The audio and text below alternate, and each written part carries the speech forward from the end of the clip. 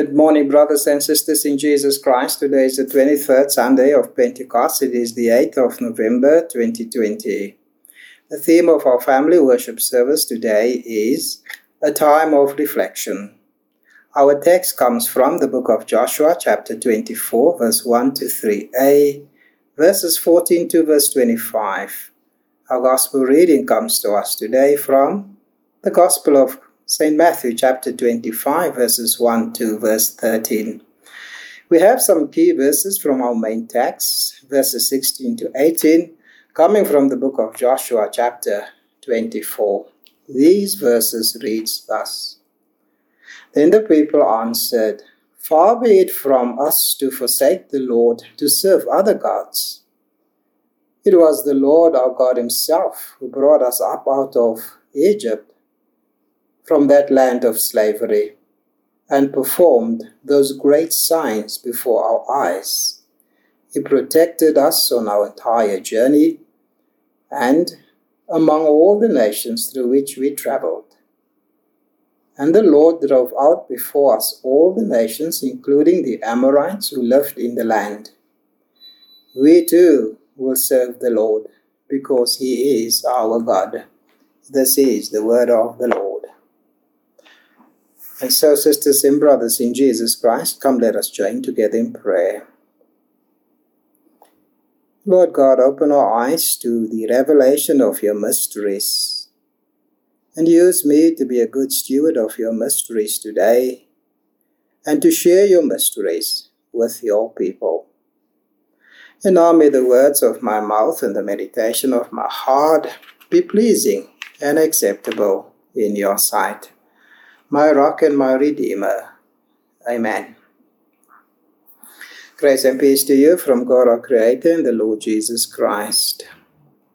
A time of reflection, the theme of our family worship service this morning. And so, friends in Jesus Christ, God is always present with us. Even when we are unaware of God's presence in our lives, God is profoundly present in our lives. Knowing this, that God is profoundly present in our lives, we are able to call to mind and we are able to recall significant personal experiences or significant experiences in the life of our community or significant experiences in the life of our nation, in which we are able to identify the presence of God. Recalling the significant experiences, either in our personal lives or in the life of the nation, we can begin to reflect on such experiences and ponder upon them. And in our reflecting and pondering, we will be able to uncover for ourselves who God really is. We will be able to uncover for ourselves the infinite creative ways in which God reveals himself to people. In the book of Joshua, it is Joshua who assembled all the tribes of Israel, who assembled their elders, their judges, their heads, along with him as the well-respected leader. At this assembly, Joshua delivered his farewell speech, and in his farewell speech, he used his remaining strength to stir up Israel to renew their faithfulness to God. But not only that, Joshua used his speech to encourage, to review, and to recall significant experiences of what God had done for them and amongst them. Great moments in the history of Israel is referred to, but all of these moments was God's doing, and it was prompted by the stirs of the Holy Spirit. The moments were unmerited and great moments, and it can only come by God's grace. Joshua's speech, or the book of Joshua, ends with him exhorting the nation to complete their conquest of the land. 10 or even 20 years must have elapsed since he apportioned the tribal territories, and now all the leaders were summoned to reflect together with him. Alone, and all by himself, Joshua cannot reflect on God's grace, but together with all the leaders, they can reflect on their actions and learn from their experiences and their mistakes. And one of their experiences and one of their mistakes was the worshipping of other gods. And so this well-respected leader had this to say about it. Throw away the gods your forefathers worshipped beyond the river and in Egypt, and serve the Lord. Joshua chapter 24, verse 14b. Without this kind of reflection, the people will not learn the lessons that their actions taught them. Perhaps it was part of the spirit of being led out of Egypt as a slave people, out of Egyptian bondage, and being saved by God from a life of misery and a life of oppression, and even saved from the gods that they were carrying in their pockets. Joshua said that a new challenge now lies before them, which necessitates the renewal of the new covenant. From the old set of circumstances, they must learn from their mistakes, transcend their present limitations, consolidate the lessons of the past, and reflect upon what it was that they were supposed to do, hope to achieve, and how to achieve it in this new set of circumstances. Joshua has noticed the growing complacency of the nation and the tendency to compromise with other people living in the land of Canaan. Focus, he said. Refocus, he said. Thus, Joshua asked the people to solemnly and formally pledge anew their covenant allegiance to God. And in this covenant relationship of Israel with God, the people will be judged by how they live on the land. This project of bringing them out of Egyptian bondage into Canaan was a project for which the people and God were responsible for.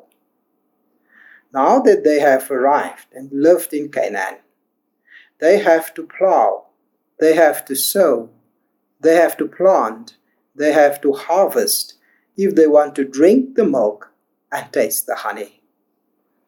Jesus said in the Gospel according to St. Matthew chapter 25 verses 1 to 13, that one cannot be careless and foolish because carelessness and foolishness gives us a false assurance, as Jesus related in the parable of the 10 virgins, as he spoke to the disciples and the crowd on the Mount of Olives. Jesus said that carelessness and foolishness, the carelessness and the foolishness of the 5 virgins prevented them to meet the bridegroom on his return. All ready to meet the bridegroom, they failed with their inadequate provisions. Their false assurance and their foolishness stripped them, says Jesus, and so they remain outside of the reign of God. It had severe consequences for them. And so Joshua warned the people that although they are at a point of a renewal of the covenant relationship with God, they should not become complacent or act foolishly, but stick devoutly to Jehovah, their God, and love God only. In this new set of circumstances in which they found themselves, they need to plow, they need to sow, they need to plant, they need to harvest. And all of this needs to take place in this new set of circumstances. And the actual growing of the crops and the fruit and the plants and the cattle and the prosperity that God has promised them, God will do his work in a very quiet and in a very unnoticeable and even invisible way. Because this is how our God works in our lives. And so although the Lord has given the land to them as a gift of grace, they will be judged by how they live on the land, and they will be judged by their stewardship responsibility of the land. The desert wandering and the great trek out of Egypt is over now. And therefore Joshua called for a new commitment to God. And the people, together with all the leaders, need to respond, they need to act, and they need to choose whom they want to serve. Joshua himself declared his choice with these words, "As for me and my household, we will serve the Lord." Verse 15b. And the people followed suit with their words when they said, and as they respond to Joshua, "We will serve the Lord too." In fact, they said, "We will serve the Lord because He is our God." Verse 18b. It is at this point where the problem lies for us today. It is at this point where the problem lies in the world today. It is at this point that the world actually needs to come to a halt, come to a pause, and it is the world that needs to renew their covenant relationship with God. Because we are in desperate need of a new covenant relationship with God today.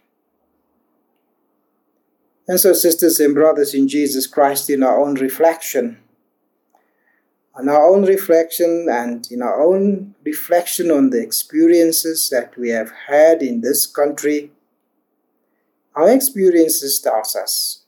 Our experiences makes us to know and to understand and to realize that the purpose of colonialism is money. The purpose of colonialism is the search for cheap labor. The purpose of colonialism is acquiring of raw materials and more land. White colonizers had taken the land in South Africa and raw materials, and they needed cheap labor to go deep into the belly of the earth in search of that raw materials like gold. In order to achieve this, a system of laws were devised to separate people and to create an identity for those who will benefit from apartheid and reap the benefits of South Africa's wealth. And so intentionally we were removed from our land as colored and black and Indian people, and we were dumped in cramped spaces in townships, we were dumped in flats, and we were dumped in hostels, and therefore today we are landless. Many of our parents are unskilled laborers because we could not enroll at any university of choice. And so, no wonder COVID-19 holds the entire world in its grip, unable to break free on its own. And so now is the time that the nations of the world need to confess, and especially those who colonize Africa need to seek and need to search for forgiveness and stop referring to Africa as the dark continent. Even more so, informal settlements right across South Africa tells us today that if we are not going to act on Section 25 of our Constitution, we are just sitting on a time bomb, and that land grabbing will become a reality in South Africa.